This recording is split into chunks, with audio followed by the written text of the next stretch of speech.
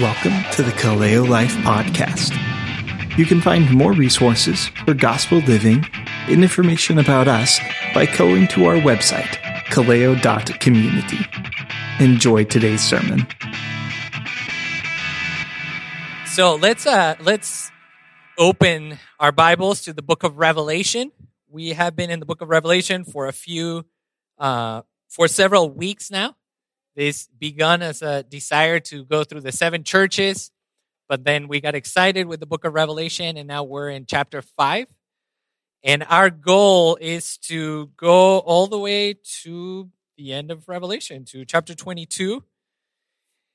And obviously, I feel like I have to make this, well, I don't feel like I have to, but I want to make this disclaimer at least a couple more times. The book of Revelation is a really complicated book. And it's one of the books that has that people have interpreted in probably the most varied of ways. There are a lot of different views on the book of Revelation. There's only one interpretation.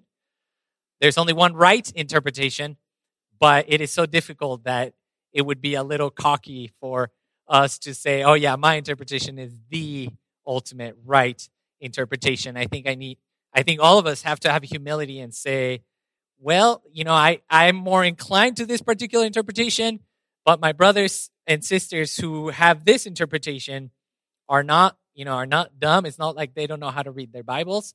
They also know how to read the Bible. They have studied. They have prayed for the Spirit to reveal these things to them. But in the end, it's just a complicated book. And so we are doing our best in trying to explain the book of Revelation, but at the same time, we don't want to get bogged down with details of timing, details of, what does this particular figure mean? Not that those things are unimportant, but at the same time, I feel like sometimes we neglect the theological and beautiful and amazing truths about God, about Christ, about, our salvation that are here in the book of Revelation. And ultimately, this book was written primarily to the 7 churches in Asia Minor to encourage them, right? They were going through tribulation. They were going through suffering. They were going through persecution. And John received this revelation from the Lord Jesus to encourage these churches and by extension to encourage the church throughout the ages. So this is mostly a book of encouragement for the church. So with that said, we're going to read chapter 5, but before we read it, I just wanted to give a brief summary of last week's passage, which was chapter 4. And remember that in chapter 4, we see a throne room, right? We see that John is brought into heaven, and he sees God seated on his throne. And it is just an incredible vision that he has. And there are 4 creatures that are, angels, and they're really weird, and they have, different heads, and then there are 24 elders, and all of them are worshiping God. And again, remember that these things are not there to distract us. Rather, they are there to emphasize even more the glory of the one who is seated on the throne, which is the Lord God Almighty. And remember also that we learned that God is holy. God is sovereign above everything else, above all of creation. God is eternal, right? He is the one who was, who is, and who is to come. We also learned that he is involved with his creation, right? He is the one who is to come. Even though he created all things and he is so great and almighty, he is intimately associated and related with his creation. We also learned that he is the creator. Right? No one else can claim the authority and the power and the rule that he has because no one else is the creator. Right? We were talking about government today and why it is so heinous and so bothersome to see that people in authority today abuse the power that they have, abuse the authority that they have. And it is so heinous because they are not the creator, because they are not holy. They are humans. They are mortals, just like everyone else. They are sinful. They are not holy like God. They are not eternal. They didn't create the world. They do not sustain the world. But it is absolutely and perfectly right for God to be the sovereign over all of creation, to rule all of creation, all of the universe, to be seated on the throne at the center of the universe, because he is all of these things. He is holy. He is eternal. He is creator. He is sustainer of all things. It is by his will that everything exists and that everything was created. So we left with that vision of God's throne, and we left with, hopefully, with an attitude of worship towards God, towards such a great God. But the vision doesn't stop there. The vision continues, and there's some tension introduced to this vision. So let's read Revelation chapter 5, and I'm going to ask you to stand for the reading of God's word.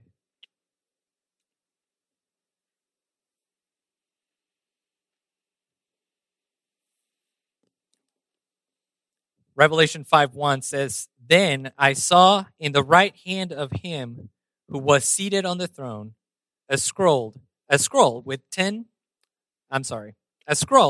written within and on the back, sealed with 7 seals. And I saw a mighty angel proclaiming with a loud voice, 'Who is worthy to open the scroll and break its seals?' And no one in heaven or on earth or under the earth was able to open the scroll or to look into it.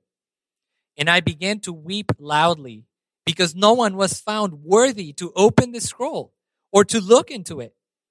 And one of the elders said to me, 'Weep no more. Behold, the Lion of the tribe of Judah, the Root of David, has conquered, so that he can open the scroll and its 7 seals.' And between the throne and the 4 living creatures, and among the elders, I saw a lamb standing as though it had been slain, with 7 horns and with 7 eyes, which are the 7 spirits of God sent into all the earth. And he went and took the scroll from the right hand of him who was seated on the throne. And when he had taken the scroll, the 4 living creatures and the 24 elders fell down before the Lamb, each holding a harp and golden bowls full of incense, which are the prayers of the saints. And they sang a new song, saying, 'Worthy are you to take the scroll and to open its seals. For you were slain, and by your blood you ransomed people for God, from every tribe and language and people and nation. And you have made them a kingdom and priests to our God, and they shall reign on the earth.' Then I looked, and I heard around the throne and the living creatures and the elders the voice of many angels, numbering myriads of myriads and thousands of thousands, saying with a loud voice, 'Worthy is the Lamb who was slain, to receive power and wealth and wisdom and might and honor and glory and blessing.' And I heard every creature in heaven and on earth and under the earth and in the sea and all that is in them, saying, 'To him who sits on the throne and to the Lamb be blessing and honor and glory and might forever and ever.' And the 4 living creatures said, 'Amen.' And the elders fell down and worshipped." This is the word of God. You may be seated. Let's pray. God, we thank you that you have given us your word. We thank you that you gave this revelation to John to encourage these 7 churches and to encourage us as well, to encourage the church, your people. I pray, God, that you speak to us through your word, that you open our hearts and our minds to understand your word so that we can grow in a deep knowledge of you, that we would get to know your Son, Jesus, more and more, that we would grow in our love for you, that we would grow in our worship of you, and Lord, that we would be encouraged, that whatever it is that we're going through, whether it be illness, suffering, persecution, grief, sorrow, anything that we are going through, Lord, We pray that we would be encouraged by your word in knowing that your son Jesus has conquered, that he was slain for us, that he reigns, that he is that he is seated at the right hand, at your right hand, God. Please guide us, Lord, by your Holy Spirit. Help me in the words that I'm about to say, Lord, and lead me by your Spirit. In Jesus' name we pray. Amen.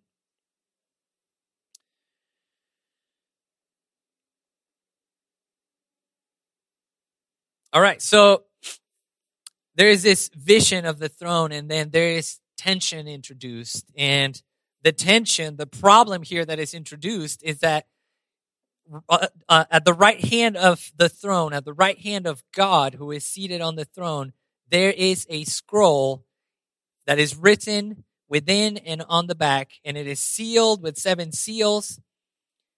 And then it says that an angel with a loud voice, a mighty angel with a loud voice, asks, "Who is worthy to open the scroll and break its seals?" And the problem is that there was no one.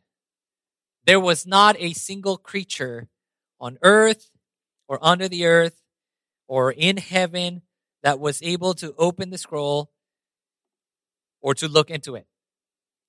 And so it says that John began to weep loudly because no one was found worthy to open the scroll and to look into it. And so this might seem a little bit weird to us, like, okay, so number one, where's this scroll coming from? What's the deal with the scroll? And why is John weeping? And I believe that he is weeping because remember that Jesus has just told him that he is going to reveal to him the things that are, the things that will be, the things that he is going to reveal God's plan for salvation, for redemption, for the world. And he is also, Jesus has brought him up to this heavenly vision, and he is seeing the throne, and he is seeing everything that is happening, right? Jesus tells him in chapter 4, verse 1, I will show you what must take place after this. And so imagine that John is up there and he is seeing this vision, he is seeing the throne, and then the scroll that arguably has everything that is going to take place after this is sealed, and there is no one who can open it. There is no one who can look into it. Can you imagine the disappointment, especially after he is the one that is going to deliver this message to the churches? But there's the disappointment that he is not able to open, or that no one is able to open the scroll. There is not a single creature in heaven, on earth, and under the earth. And whenever you hear that phrase, in heaven, on earth, and under the earth, is basically talking about everything, the whole universe. There's not a single creature in the universe that can open this scroll. Now, before we continue, I just want to make sure that we understand, or at least that we have an idea of what the scroll is. I think there are different views of what the scroll mean. I'm just going to name a few, and then I'm going to tell you the one that I feel like makes the most sense. One of the views is that the scroll is the Old Testament. That in the scroll, basically all of the Old Testament is written. I don't think that I don't particularly agree with that view. Another view is that it is the book of life, right? That is mentioned later in the book. Another view is that this is a final testament. So it's like a third testament. There is the Old, there is the New Testament, and then there is a final testament that is written there. And then finally, the view that I think makes more sense to me is that in this scroll, it is contained a prophecy about the redemptive and judicial events in world history. In other words, this scroll contains God's plan to redeem, to save the world, and God's plan to judge his enemies. And I think this view makes sense, especially in light of Ezekiel 2, verses 8 through 10. And we're not going to go there, but you can write it down and look at it afterwards. But in Ezekiel 2, Ezekiel is shown a scroll exactly like this one. It is a scroll that is written on both sides, and he is actually told to eat the scroll. But when he talks about the scroll, it says that the scroll has words of lamentation, mourning, and woe. And so it seems that this scroll is very similar to the one in Ezekiel in that it is a scroll that contains words of lamentation, mourning, and woe, words of judgment. And this becomes even clearer when you go to chapter 6 and really to the rest of the book. And what do we see there? We see lamentation, mourning, and woe. We see judgment. We see God's judgment upon people. And I think we need to reflect on that for a second. We need to realize that even though chapters 4 and 5, God seated on the throne, Jesus the Lamb opening the scroll, even though these scenes seem so, or they are so glorious, and they bring so much hope to us who are in Christ, I think that we need to realize that these scenes are preparing the readers to see God's judgment upon his enemies. So this holy God who absolutely loves his people, who has saved his people, who has given his son Jesus for his people, is also the same God who is going to judge those who continue in unrepentance, those who continue to oppress his people, those who are his enemies. So let's just keep that in mind as we look into these chapters. Now, John receives some good news, right? In verse 5, it says, "And one of the elders said to me, 'Weep no more. Behold, the Lion of the tribe of Judah, the Root of David, has conquered, so that he can open the scroll and its 7 seals.'"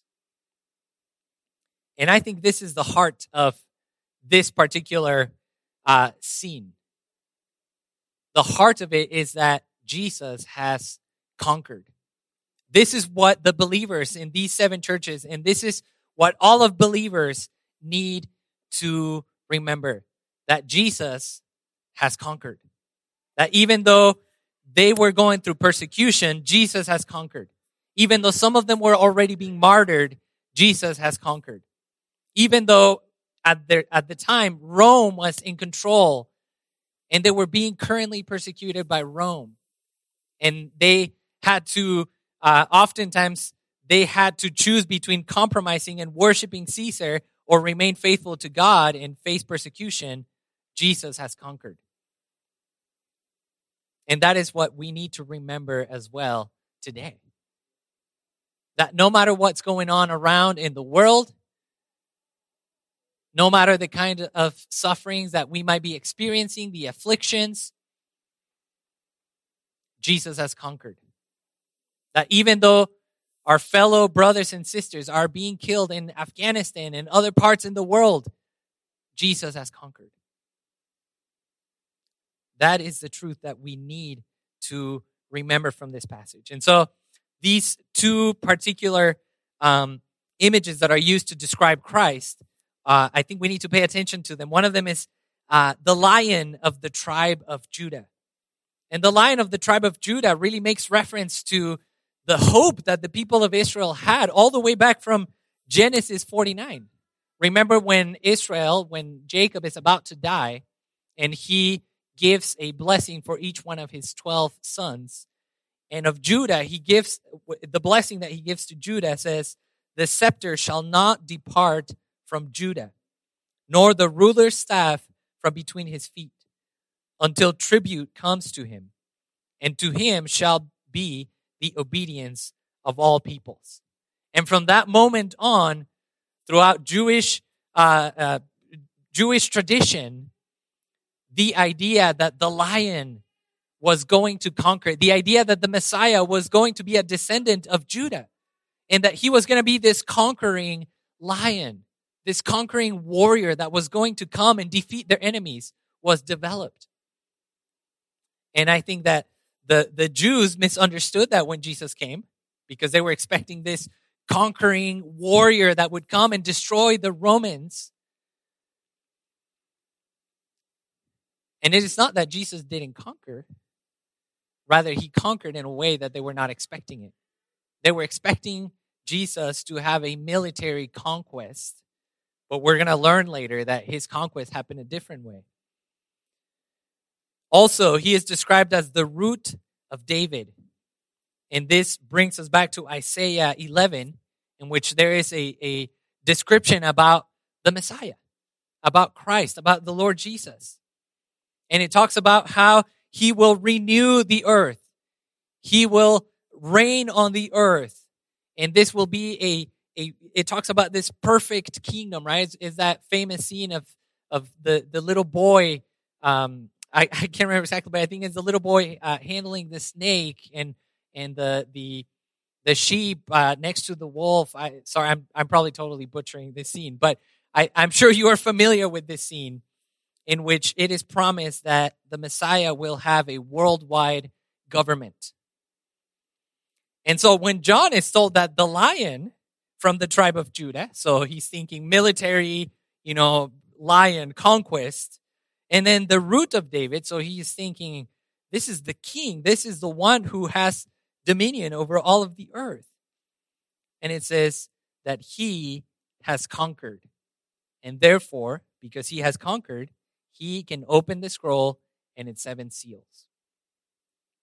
Now, in Revelation, there seems to be a distinction between what John hears and what John sees. And in this particular case, John hears that the lion of the tribe of Judah, the root of Jesse, has conquered. But when he turns around, when he looks, what does he see? Verse 6. In between the throne and the 4 living creatures and among the elders, I saw a lamb standing as though it had been slain with 7 horns and with 7 eyes, which are the 7 spirits of God sent out into all the earth.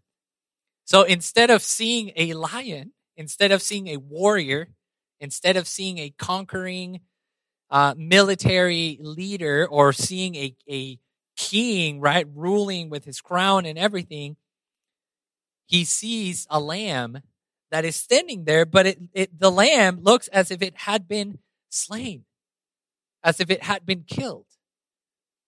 Yet the lamb is standing and is alive, right? And obviously we remember the words of Jesus in chapter 1, verse 17. Fear not, I am the first and the last, and the living one. I died, and behold, I am alive forevermore, and I have the keys of death and Hades.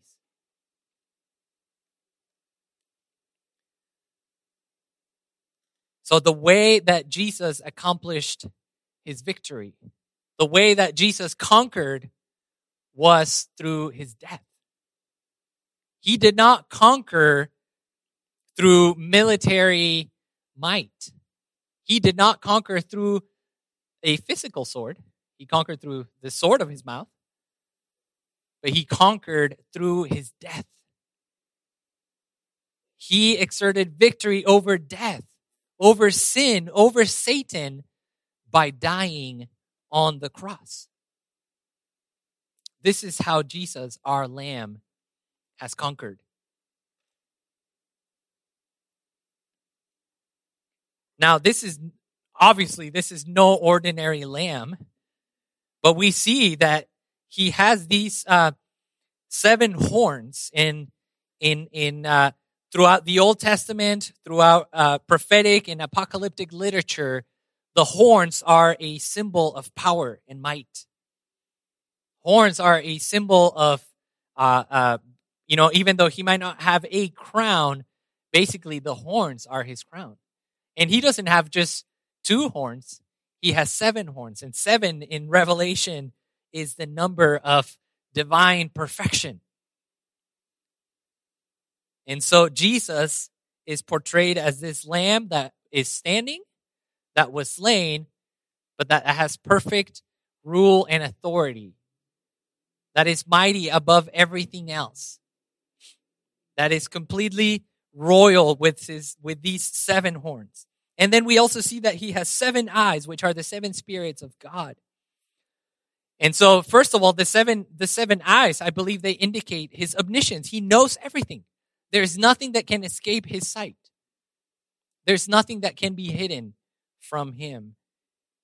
Now, we've talked about the 7 spirits before, and obviously it sounds a little bit weird, right? Say, okay, wait a second. Are you saying that there are 7 spirits? And no, we're not saying that there's 7 spirits. I don't believe that this is saying that there's 7 spirits. Again, I think this goes back to Isaiah 11, in which the Spirit of God is described in a 7-fold manner, right? The Spirit of wisdom, the Spirit of might, the Spirit of fear of the Lord. And so this is a way, again, of referring to the Holy Spirit as this perfect number 7 Spirit of God. And we see that, and therefore we see the whole Trinity there in this scene where God is seated on the throne, Jesus is there, the Lamb, and in the imagery of the Lamb, the Holy Spirit is there with him. And so, verse 8. And when he had taken the scroll, the 4 living creatures and the 24 elders fell down before the Lamb, each holding a harp and golden bowls full of incense, which are the prayers of the saints. And they sang a new song, saying, "Worthy are you to take the scroll and to open its seals." And we're gonna stop there for a moment because I want to point out that notice how the prayers of the believers made it into this scene. Do you ever feel like prayer is useless? Do you ever feel like maybe God is not listening? Do you ever feel discouraged about prayer? Well, don't be discouraged. The prayers of the saints, the prayers of the believers make it all the way to God. Through your prayers, through our prayers, we are worshiping the Lamb. This is temple imagery here. They're worshiping the Lamb with a harp. They are offering incense in golden bowls. And the incense is the prayers of the saints. Our prayers are like incense to God. Our prayers are a good fragrance to God. So don't be discouraged about your prayer life. Or if you struggle in your prayer life, then keep it up. Let's continue to pray to our God because this is how we can worship him. This is how we can offer incense to him through our prayers. So the elders, the 4 creatures, and all of the saints by extension are worshiping God and are worshiping the Lamb and saying, "Worthy are you to take the scroll and to open its seals." Why? For you were slain, and by your blood you ransomed people for God from every tribe and language and people and nation. And you have made them a kingdom and priests to our God, and they shall reign on the earth. Jesus, the Lion of the tribe of Judah, the Lamb who was slain, he conquered by dying on the cross. In his death on the cross, his blood that was shed was the ransom that was paid for us. By his blood, Jesus ransomed people for God. And so make no mistake, this God who is here on the throne, who is getting ready to judge his enemies, is the same God that sent his son Jesus to die and to shed his blood to purchase a people for himself. He is not a mean, unfair God. He is a loving, merciful God. Make no mistake, there is no Old Testament God and New Testament God. He is the same. This perfectly holy and just God is so loving and merciful that gave his son Jesus, the Lamb, so that through his blood, he would redeem people for himself. he would redeem us. And notice, where are these people from? America? No. They are people, yes, they are also from America, but they are from every tribe and language and people and nation. This is a completely multicultural crowd. There are believers from all over the world who have been ransomed to God.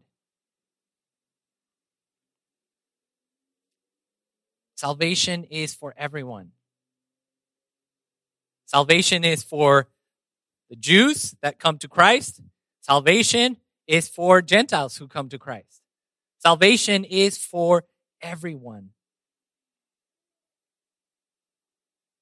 And notice, he saved us. He ransomed people for God. And in verse 10, and you have made them a kingdom and priests to our God, and they shall reign on the earth. We belong to God's kingdom. Jesus, the one who conquered, the one who is currently seated at the right hand of God, the one who has already conquered death and sin and Satan,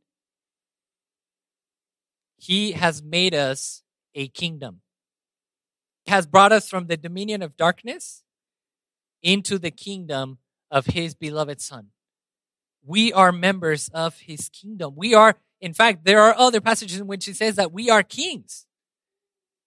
Kings and priests to God. And because we belong to his kingdom, it is extremely important for us that we live our lives with boldness. It doesn't say that he has conquered and therefore we should retreat into our own homes, fleeing from this evil world. No, he made us a kingdom. He wants us to go out boldly, advancing his kingdom, proclaiming the gospel. He promised that the gates of hell will not prevail against the church. Not because the gates of hell are attacking the church. Gates don't attack. Rather, the church is storming the gates of hell. And so, because Jesus has already conquered through his death, and because he has made us a kingdom, then we should not retreat. We should continue to advance. We should continue to proclaim the gospel because the victory has already been won. But just a detail to keep in mind, how did Jesus win? How did he conquer? Through his death. Through his suffering. So, how should we be prepared to advance the kingdom? Through our suffering. Through persecution. This is not talking about a military conquest, right? Where the church, grabs all their weapons and there we go, either convert or else. Rather, we advance and we conquer in the same fashion that our King did. Through suffering, through persecution. We're also priests to our God. And going back to 1 Peter that Sam read a little earlier, what do priests do? 1 Peter 2.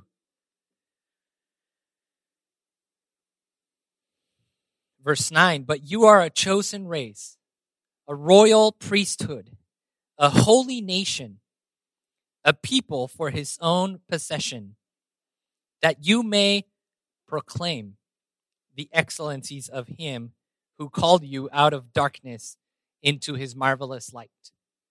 So because we are priests to God, it means that our job is to proclaim the excellencies of God. Our job is to represent God on earth. Our job is that when people interact with us, they would see God. They would see Christ. That through what we say, what we do, the conversations that we have, that we would represent God and we would proclaim his excellencies.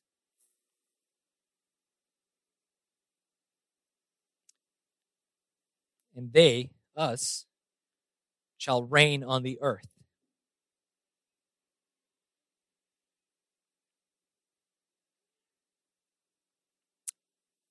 And then we see that more and more creatures join in worship. Right? At this point, it's just the 24 elders and the 4 creatures. But we see that worship is contagious because we see in verse 11 that John heard around the throne and the living creatures and the elders the voice of many angels, numbering myriads of myriads and thousands of thousands, saying with a loud voice, "Worthy is the Lamb who was slain to receive power and wealth and wisdom and might and honor and glory and blessing." The number 7 is really prominent in the book of Revelation. So he is worthy to receive these 7 things: power, wealth, wisdom, might, honor, glory, and blessing. And notice how this way in which Jesus is being worshipped resembles the way that God is worshipped in chapter 4, verse 11. It says, "Worthy are you, our Lord and God, to receive glory and honor and power." So we see here that Christ is being worshipped as God. If you ever run into someone from a cult or someone saying that Jesus is not God, bring him to Revelation. Jesus here is worshipped by all of the heavenly host, all of the angels, and he is worshipped as God. But again, more and more creatures continue to join. And we see in verse 13 that John heard every creature in heaven and on earth and under the earth and in the sea and in all that is in them, saying,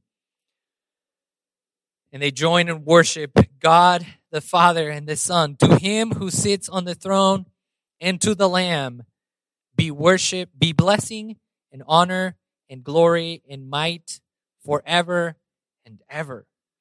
And the 4 living creatures said, "Amen." And the elders fell down and worshiped. And once again, I just have 3 implications. I already mentioned all of them, but I just want to remind you of them. One of them is, let us worship Christ. He is worthy to be worshiped. He is God. He gave his life for us. He shed his blood for us. He is the conquering Lion of the tribe of Judah. He is the Lamb that was slain. Number 2, let us be bold. Because Jesus has already conquered, let us be bold in our proclamation of the gospel. Let us live in this world with boldness, not with fear. Not with fear of what's going on in the world. Not with fear with all the crazy things that are happening around us. Jesus already conquered. The victory is already won. Jesus is already seated at the right hand of God. And number 3, let us do our priestly duty, which is to proclaim the excellencies of God. That's why we're here. That's why he redeemed, or that's part of why he redeemed us, so that we would be priests to God, so that we would proclaim the excellencies of God. Let's pray. God, we thank you for your son, Jesus. We thank you that he is worthy to open the scroll. We thank you for this amazing vision of your throne, in which you are seated there at the center of the universe, and you are worshipped.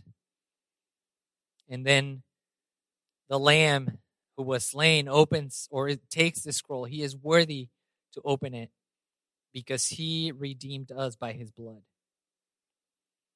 We worship you, God. We give you all the glory and honor I pray that we would worship you with our lives, with the things that we say, with the things that we do, not just through music, Lord, but with all of our lives, that we would worship you. Please give us boldness and help us to accomplish our priestly duty, Lord. We thank you in Jesus' name. Amen.